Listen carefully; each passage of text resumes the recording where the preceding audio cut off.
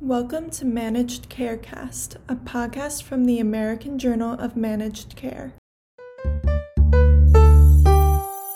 My name is Gianna Malillo, Assistant Editor of the American Journal of Managed Care. This year, the 2020 Community Oncology Conference, hosted by the Community Oncology Alliance, or COA, takes place virtually on April 23rd and April 24th.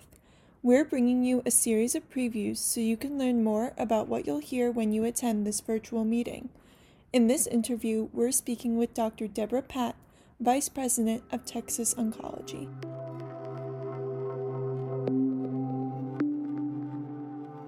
My name is Dr. Deborah Patt, and I'm a Vice President of Texas Oncology.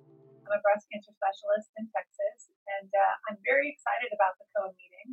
I sit on the COA board, and at the COA meeting, we'll talk about all pertinent topics for community oncology.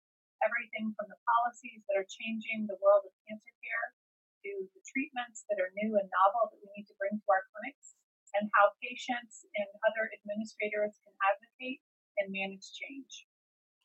Great. And do you want to just give an overview about your session on the Applied Informatics in Oncology?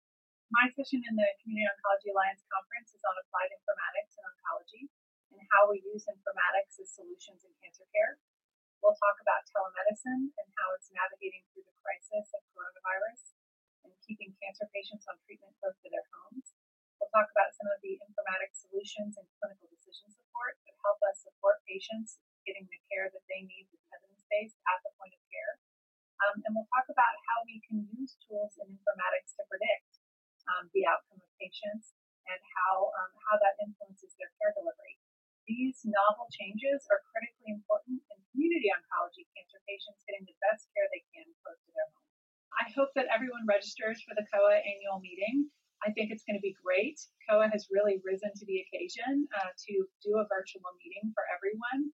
It's an important way that we share information and continue to make progress in cancer care close to home. Great. Thank you so much. We really appreciate you taking time.